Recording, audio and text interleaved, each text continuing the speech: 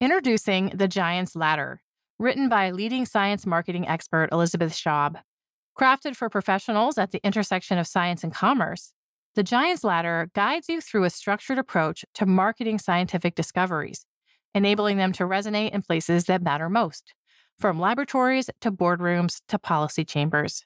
Get the best-selling book Kirkus describes as a helpfully practical and authoritative introduction to the marketing of scientific products at Amazon and other book retailers today. This podcast is supported by the Icahn School of Medicine at Mount Sinai, the academic arm of the Mount Sinai Health System in New York City, and one of America's leading research medical schools. How will advances in artificial intelligence transform medical research and medical care? And what will this mean for patients? To find out, we invite you to read a special supplement to Science Magazine, prepared by Icahn Mount Sinai in partnership with Science.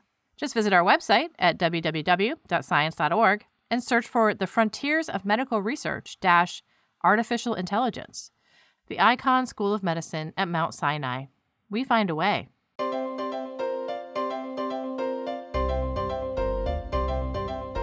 This is the Science Podcast for January 12th, 2024. I'm Sarah Crespi. First up, we have journalist Rich Stone. He's back with news from his latest trip to Ukraine. This week, he shares stories about environmental damage from the war, particularly the grave consequences of a dam explosion.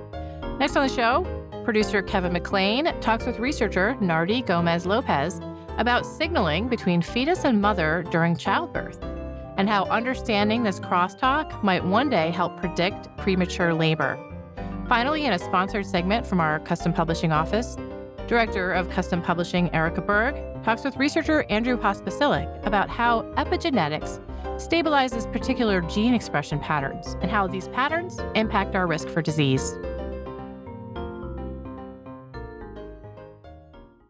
We've talked about the war in Ukraine a number of times on the show with a science focus. We talked about how the war has affected science in Ukraine. Can scientists keep doing their jobs? How have facilities fared?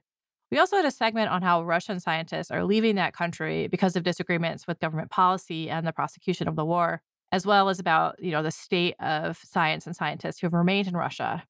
This week, we're going to hear about the environmental toll this war has had on Ukraine. Contributing correspondent Rich Stone visited in the fall. Hi, Rich. Welcome back to the Science Podcast. Hi, Sarah. Glad to be back. The focus, as I mentioned in the intro, is about the environment impact of the war and the scientists, but we should really just mention that this war has had an immense impact on the lives of people in Ukraine, the infrastructure. There's been many deaths. So we can't just ignore that and not only talk about science. For sure. Hundreds of thousands of people have died during the war. It's been a tragedy for Ukraine. And certainly the ecological consequences that we're going to talk about also affect people's daily lives. Yeah, for sure. So we're going to mainly talk about the loss of this dam in Ukraine that was holding back a lot of water and formed a reservoir. It was destroyed by a pair of explosions over the summer. Can you set the scene for us here? The Dnipro River flows through the heart of Ukraine, coming into the country from the north through Belarus, into Ukrainian territory near Chernobyl, flowing through Kiev, and then down the middle of the country into the Black Sea.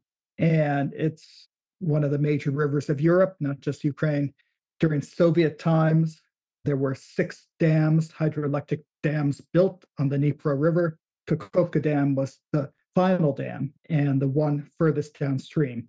And that's the one that was breached on June 6th of this year. 2 explosions damaged the dam. There was a massive breach around 400 meters wide, and floodwaters surged down into the lower Dnipro basin, inundating hundreds of square kilometers of land. Yeah, so there was a huge reservoir behind this. 400 meters is a huge breach, and all this water came out. What were the immediate effects? What do we know about the consequences of all this water flooding down like that? Well, let's start in the former reservoir, which mostly emptied out. That left a lot of dead fish on desiccated riverbed. It also left around 500,000 tons of zebra mussels rotting in the summer sun. Now, these are the bad guys in the Great Lakes in the U.S., but they're not the bad guys in Ukraine. They are pretty notorious invasive species in the US and the Ukraine. They occur naturally and they're very important ecologically. They filter the water column. A lot of the water that was reaching the Kakovka Reservoir is runoff from agriculture, sewage, and so forth. And the zebra mussels were performing incredibly valuable ecosystem service in filtering this water before it flowed downstream. So immediately you lost that ability to filter water entering the Dnipro River north of the former dam site. That's a big loss of ecosystem service. And there are other effects as well. The emptying of the reservoir created this marshy area with ephemeral ponds and lots of mosquitoes. So it was a big mosquito breeding area. So it was not a pleasant place to be this past summer, and it's going to take a long time for these dead organisms to decompose. Right. What about downstream from the reservoir, where this water went? What do we know about the impact of the release there? Yeah, so it flooded around 80 settlements downstream, including a pretty major city of Kherson, which the Ukrainians had recaptured from Russia last fall. One of the scientific facilities that was in harm's way was an experimental sturgeon breeding center that would breed sturgeon that are adapted to the Dnipro River environment and release the sturgeon into the Dnipro reservoirs. The station took a direct hit. A 4-meter wall of water came in, Wow. really devastated it, and wiped out the sturgeon, which are very sensitive to toxicants. There was a lot, pollution in the water, heavy metals. One good thing is that the staff of the station evacuated in time. This is a very dangerous environment for study if people want to go check on the water on the reservoir. Some of this river is a front in the war. Were you able to talk to people about that experience? The Dnipro River forms more than 300 kilometers of the front line, actually. And so, very dangerous to go to the Ukrainian side of the river and take samples. I interviewed Volodymyr Osachi of the Ukrainian Meteorological Institute, and he and a colleague had gone down to take water samples during a break in the shelling, a predictable break in the shelling. They could see the other side of the riverbank, less than a kilometer away. That's where the Russian troops were. And they had a terrifying experience. A reconnaissance drone flew right over them. They hit the ground and they felt very lucky that it had passed. But it really brought home how dangerous this work is. So they got their samples, brought it back to the lab, and they could study the nutrient profile of the water column.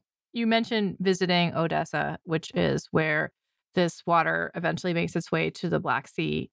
Was it safer there? Were people able to do some of the research that we're talking about on those shores?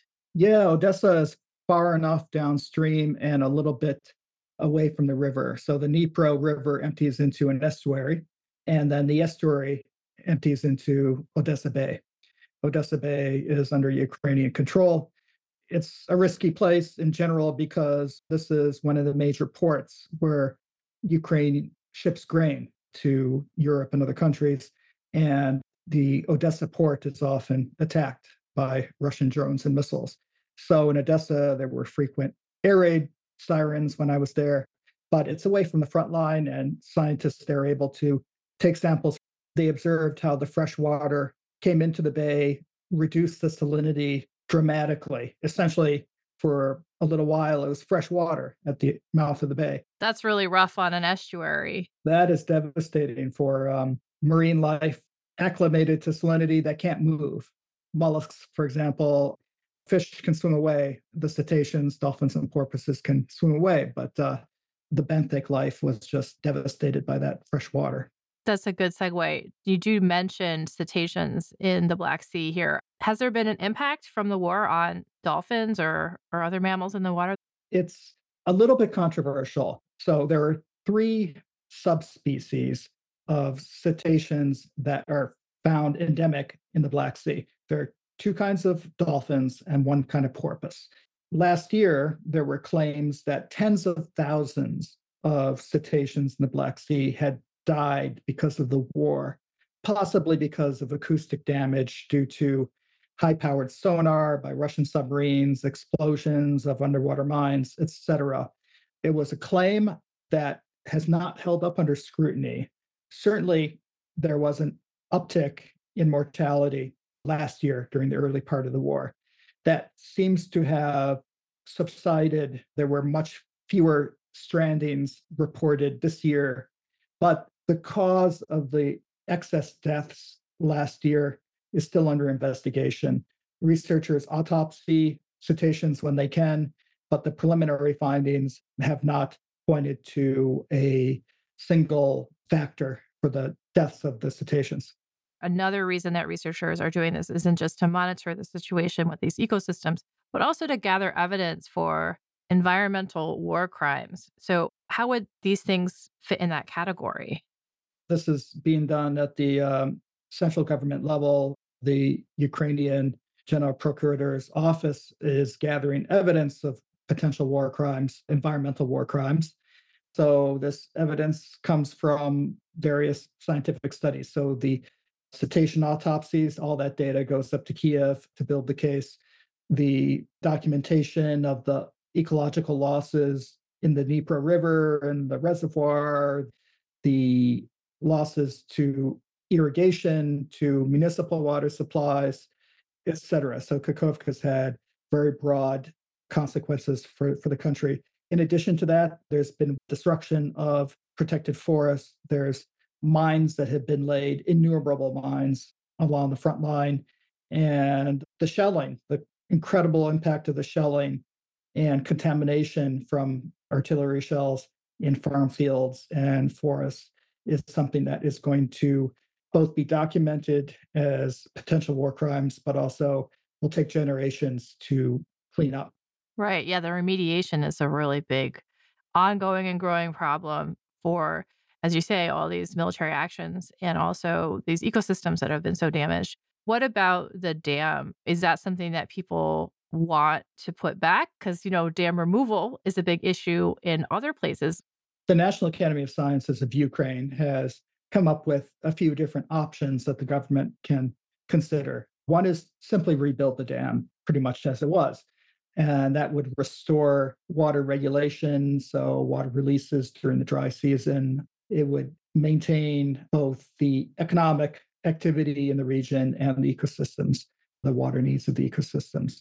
There's a second idea that also involves rebuilding the dam and then also building an embankment about 50 kilometers long that would reduce the size of the reservoir, sheave off a big stagnant area of the former reservoir, just allow that to recover as steppe grassland.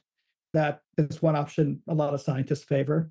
And then there's a third option, and that's just let nature take its course. This is essentially a dam removal that was not planned and has had devastating consequences. But people say, why not let the area rewild?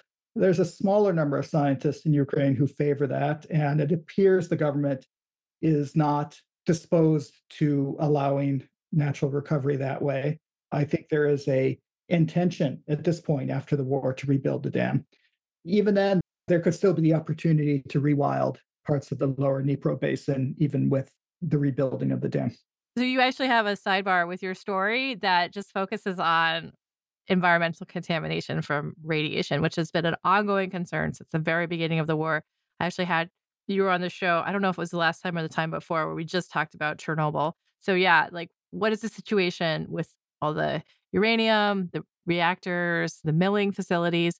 Has anything happened there? Are there still concerns? Well, Ukraine's nuclear infrastructure has been under attack from the very beginning of the war. As you know, we did talk about Chernobyl last year, but there's operating nuclear power plants that have been under siege. So the Zaporizhia nuclear plant is the largest in Europe. It's now under Russian occupation, and the reactors have been shut down, but they still pose a potential risk if a missile were to hit either the reactor vessel or the spent fuel that's stored on site that could distribute contamination in the area. A lot of these concerns are dirty bomb sorts of concerns. As opposed to the ignition of fissile material. It's more This idea of a dirty bomb where you have a regular kind of bomb that just is contaminated with radioactive material and it's spread all over the place. Exactly. And so some of the other nuclear plants in Ukraine, there's been missile and drone attacks near the plant that raise a lot of concerns. And there's just a lot of concern about the potential for what's called false flag operations. So Russia has propaganda has saying that Ukraine actually wants to detonate a dirty bomb on its own soil. Okay. So there's all this propaganda saying, oh, they're going to blame Russia if they do that. And the Ukrainians and their Western allies consider that propaganda as arranging the information space such that if there was a dirty bomb attack perpetrated by Russia, Russia could say, "You see, I told you so. Ukraine did this and blamed us." So there's that concern has been around since early on in the war, and it has not gone away. And there's other sites as well that have been kind of under the radar, like you mentioned, the uranium milling site, one of the biggest uranium mills during the Soviet Union. It has been shut down, but there's still a lot of radioactive material on the site.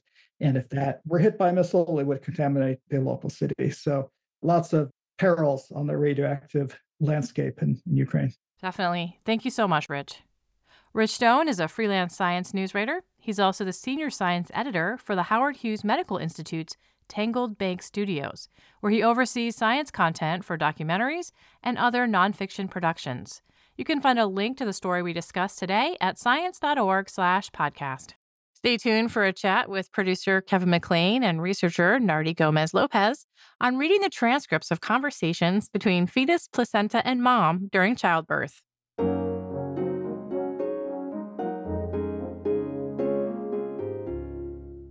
Researchers at Queen's University Belfast translate research into action and make sense of a rapidly changing world. They keep up with technological, societal, and economic advances and drive change through collaboration and real-world partnerships.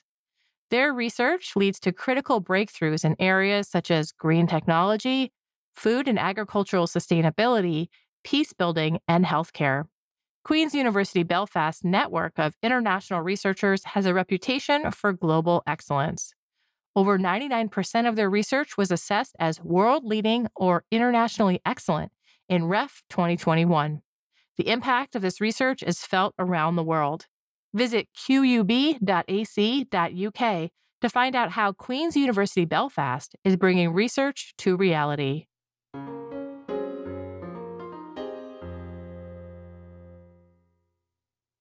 Before we get to the next part of the show, I'd like you to consider subscribing to News from Science.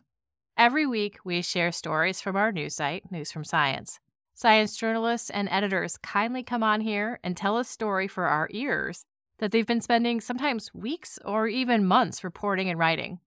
If we were counting, our award-winning journalists publish as many as 20 stories a week, from tracking policy to investigations, international science news, and yes, when we find new secrets about mummies, we report on that too.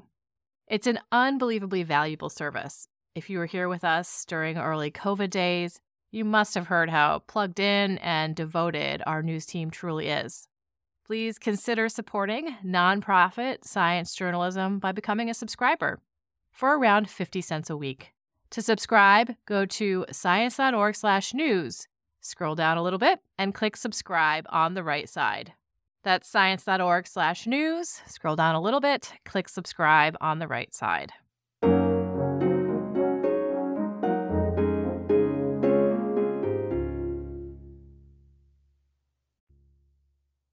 For both mother and fetus, there's a lot that has to go right in order for a healthy, spontaneous labor and birth to occur. Tissues and cells of multiple bodies have to be ready to go through a lot of changes in a short amount of time.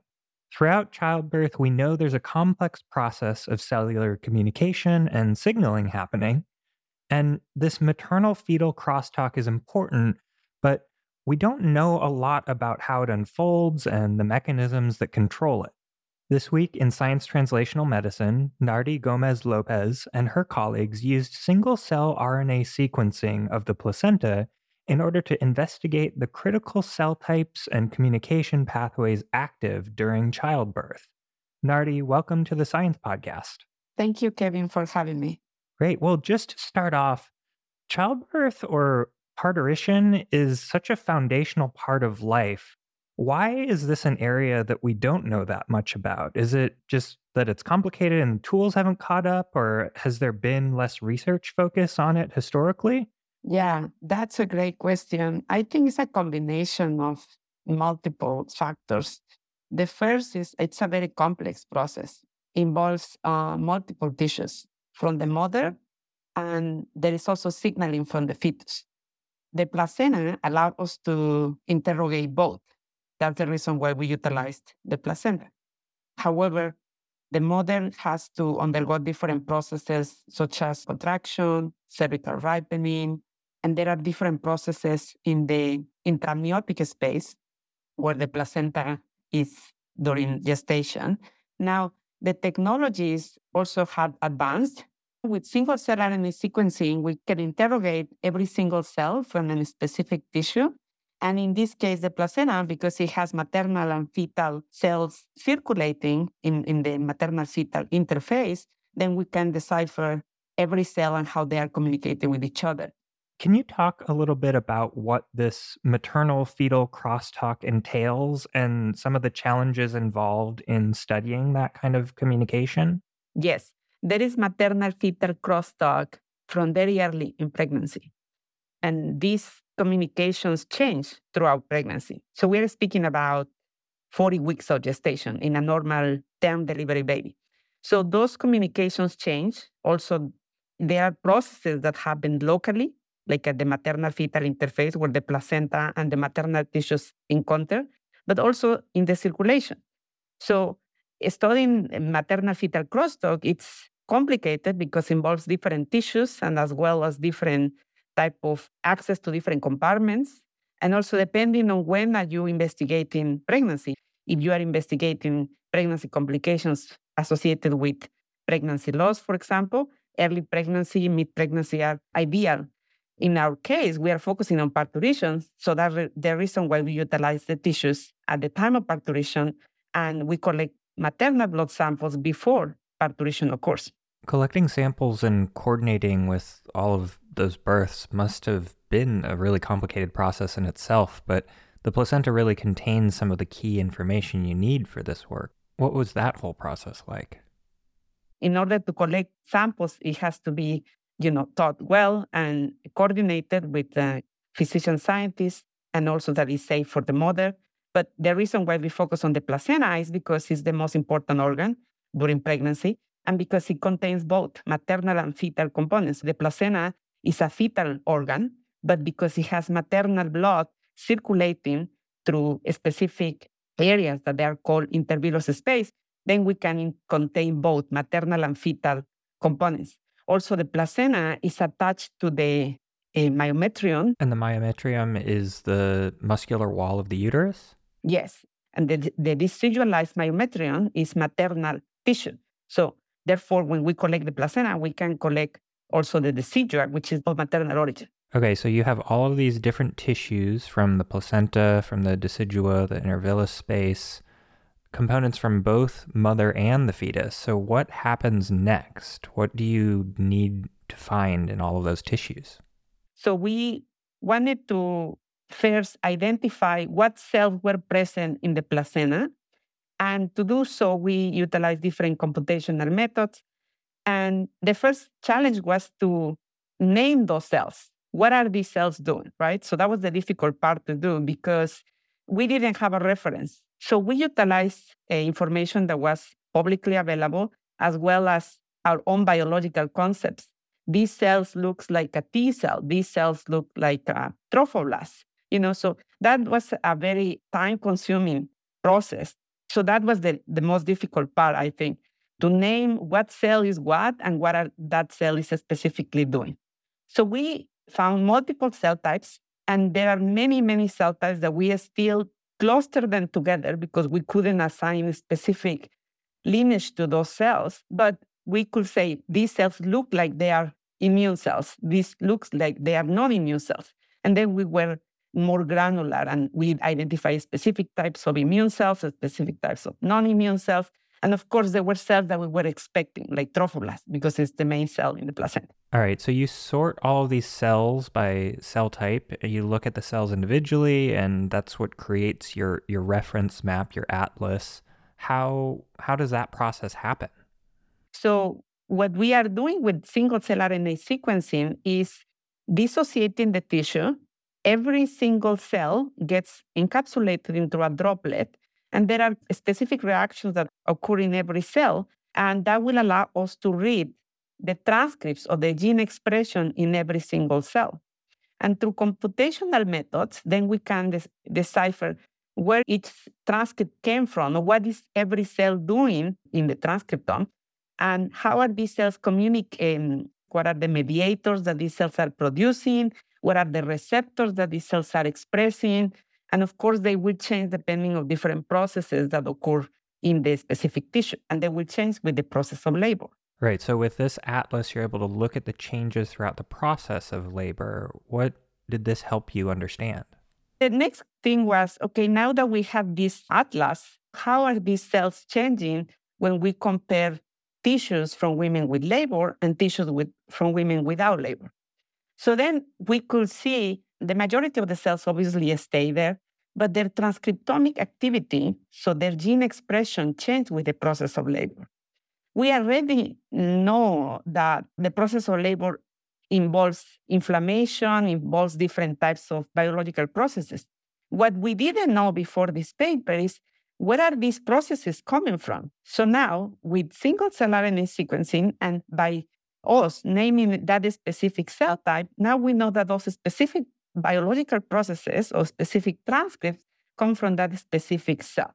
Got it. Okay, so specific cells change throughout labor, and you can see that in the transcription activity and gene expression.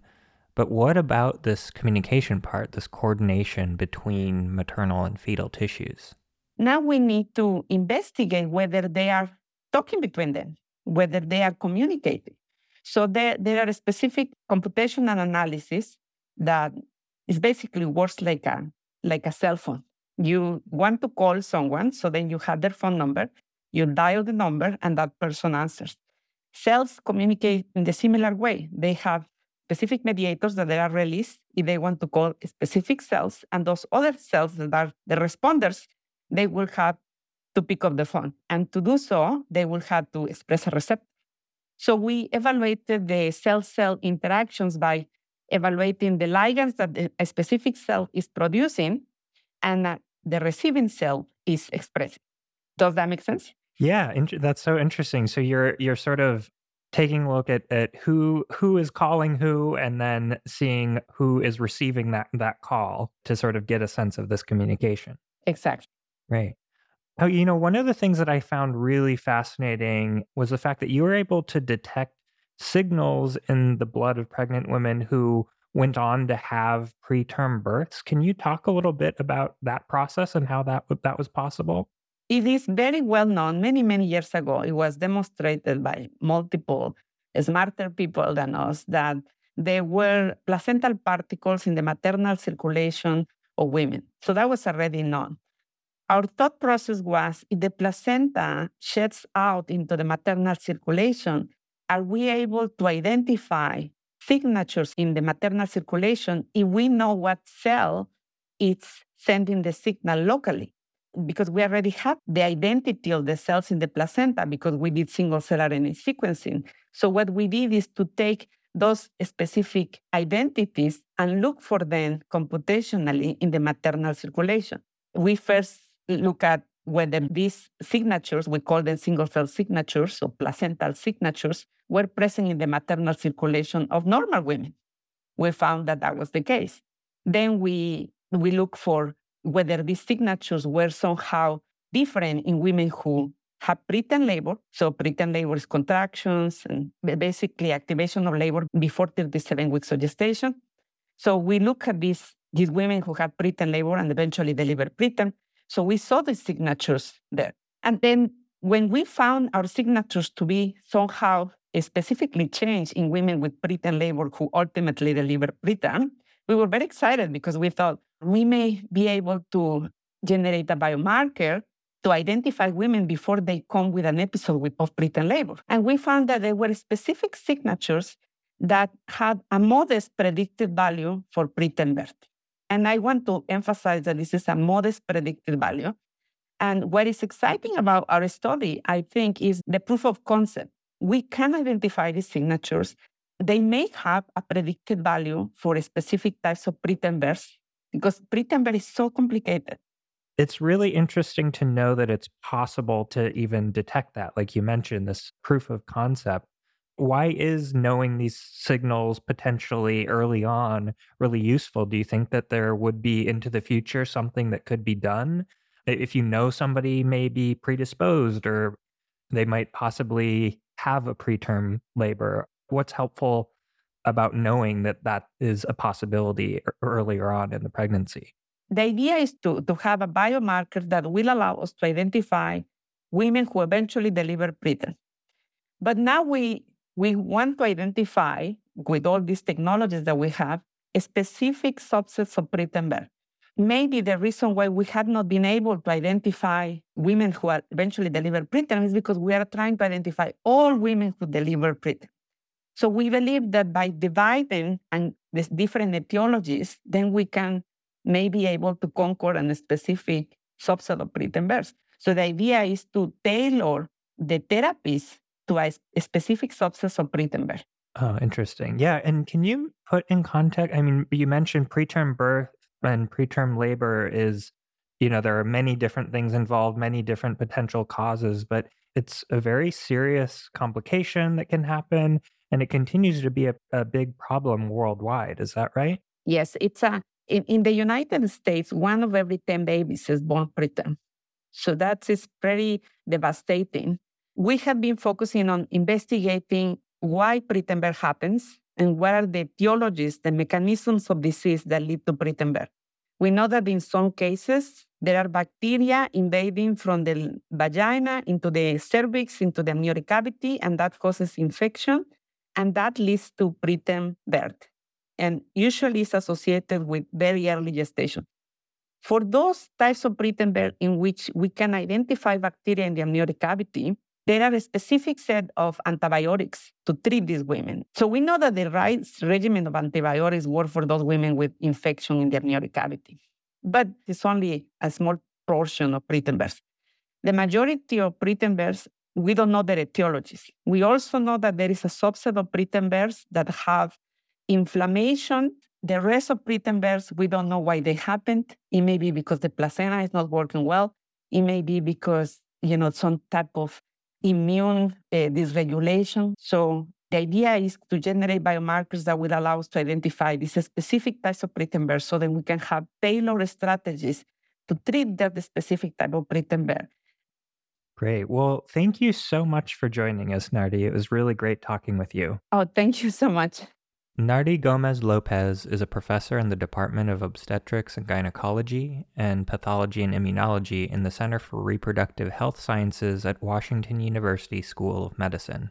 You can find a link to the paper we discussed in Science Translational Medicine at science.org/podcasts. Up next, we have a custom segment sponsored by the Van Andel Institute. Custom Publishing Director Erica Berg chats with researcher Andrew Pospisil about how epigenetic patterns impact our risk for disease. The views expressed in the custom segments are those of the guests and do not reflect the policies of Science or AAAS. Hello to our listeners, and welcome to this sponsored interview from the Science AAAS Custom Publishing Office and brought to you by Van Andel Institute. I'm Erica Berg, Director and Senior Editor for Custom Publishing at Science. Today, I am delighted to welcome Dr. Andrew Pospisil, a leader in the field of epigenetics.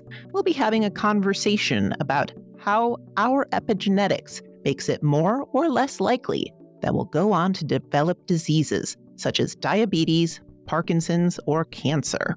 Thank you so much for joining, Andrew. Thanks. Great to be here. So my first question is just to get us all on the same page. Can you provide us a brief overview of what epigenetics is and how it regulates gene expression and metabolism? So epigenetics is the set of molecular processes that I think give stability to our gene expression profiles. So it's all the bookmarks that tell a cell to be the kind of cell it is, whether that's a liver cell or a brain cell or a beta cell in the pancreas.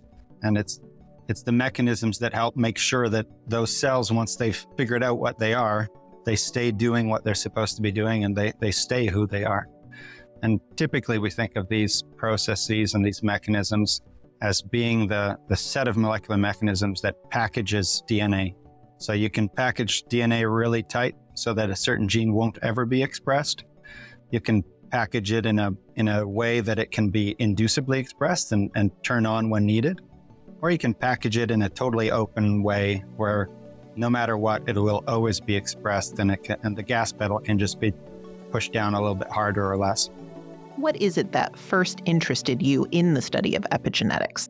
After my PhD, which was focused very much on translational endocrinology and the idea of generating future diabetic medications, I joined a mouse lab, so a functional genetics lab where we knocked out certain genes and discovered what they did in the body. And one thing that I always found interesting was that we have these isogenic mice. So we have mice that we can get 10, 20, 30, 100 mice that all have essentially an identical DNA sequence. But no matter what measurement you do, they're all a little bit different. And so it got me thinking about variability, or stochasticity, some people would call it, or how probabilistically could things go a different direction. And almost no matter what scientific measurement you do, there's always some distribution. And sometimes those distributions are odd, that you see reproducible patterns, that the biggest mouse is also maybe the most active mouse, or the most curious one, or the one that bites the least. And this started getting me onto these ideas of reproducible phenotypic patterns that don't have necessarily so much to do with the DNA sequence itself, but rather about stabilizing gene expression patterns in it. Wow, well, get me those less bitey mice. We talked about how epigenetics was related to how a cell becomes who it is, but how does epigenetics impact our risk for diseases like diabetes, neurodegenerative diseases, cancer, even obesity? So it's a good question. I think you can break it down in a few different ways. You can think of epigenetics at the cellular level. You can think of epigenetics at a whole organism level. And you can even think of it across generations. So an epigenetic signal goes from parent through the germline, so through the sperm and the egg, to the next generation, could have lifelong programming consequences. And those have been documented repetitively across almost every organism. We don't understand exactly how that works for most cases. But then we can go right to the other extreme and we think of a cell where the epigenetic program is a little bit different. And then let's take a disease like cancer. If a cancer requires a certain part of the DNA to emerge, so expression at a certain locus, epigenetics is what controls whether that locus is open or not. So the epigenetics could, in a sense, determine whether a cell can easily become cancerous or may be quite resistant to it. Take that analogy and extend it to, if we talk about metabolic disease, we've recently shown that there's two types of beta cells, and they're really defined by epigenetic differences. We call them high cells and low cells because one of them has very high levels of a silent chromatin mark, and the other cell type has very low levels. That means in those two cell types, the gene expression patterns are going to be different. The high cells happen to be much more functional. And if you have more of those functional cells, you'll tend to fight off diabetes.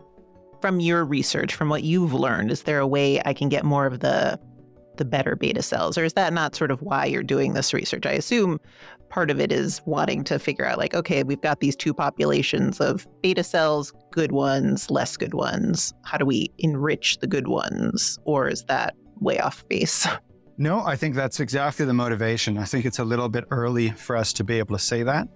What we do know is that if you manipulate the dosage of the epigenetic marks just a little bit, if we don't take out a whole gene, we don't knock out the whole gene, but we just take out one of our two copies of the gene, in this case, the methylation of histone 3 lysine 27. If we increase it or decrease the methylation of that, we can skew the ratio of kind of the better beta cells to the average beta cell. So it's definitely possible. That then begs the question, well, could we use dietary interventions and methionine is a substrate to generate methylation. And so in the very simplistic terms, you could imagine, we could increase methionine in our diet, increase methylation, get more of the better beta cells. But that's not something we've proven. That's the next step. This story is still quite new. Mm-hmm.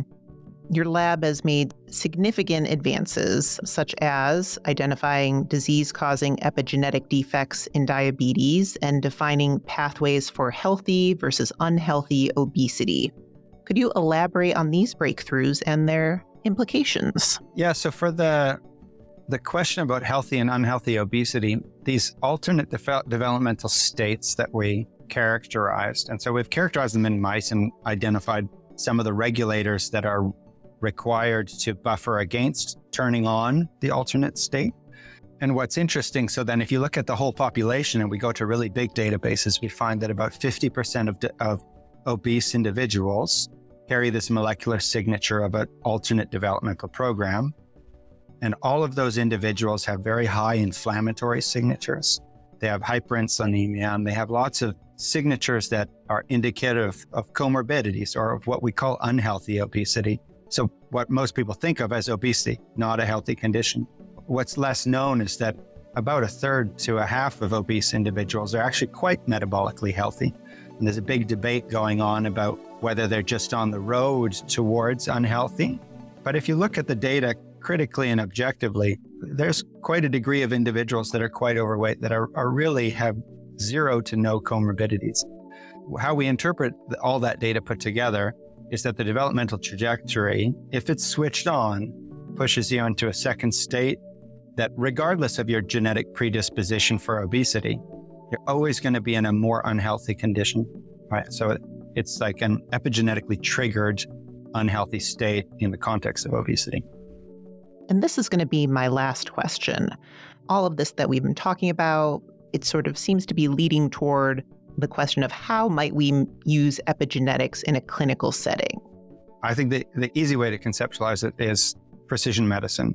Precision medicine has received a lot of attention over the last 10, 20 years, and it should have, because we're getting more genetic data on more individuals and understanding in a more refined way all the disease substates that exist out there. Right now, it may be a surprise, but much of precision medicine is based almost exclusively on genetic data. Doesn't incorporate any or much environmental data, and it doesn't incorporate epigenetic states in it.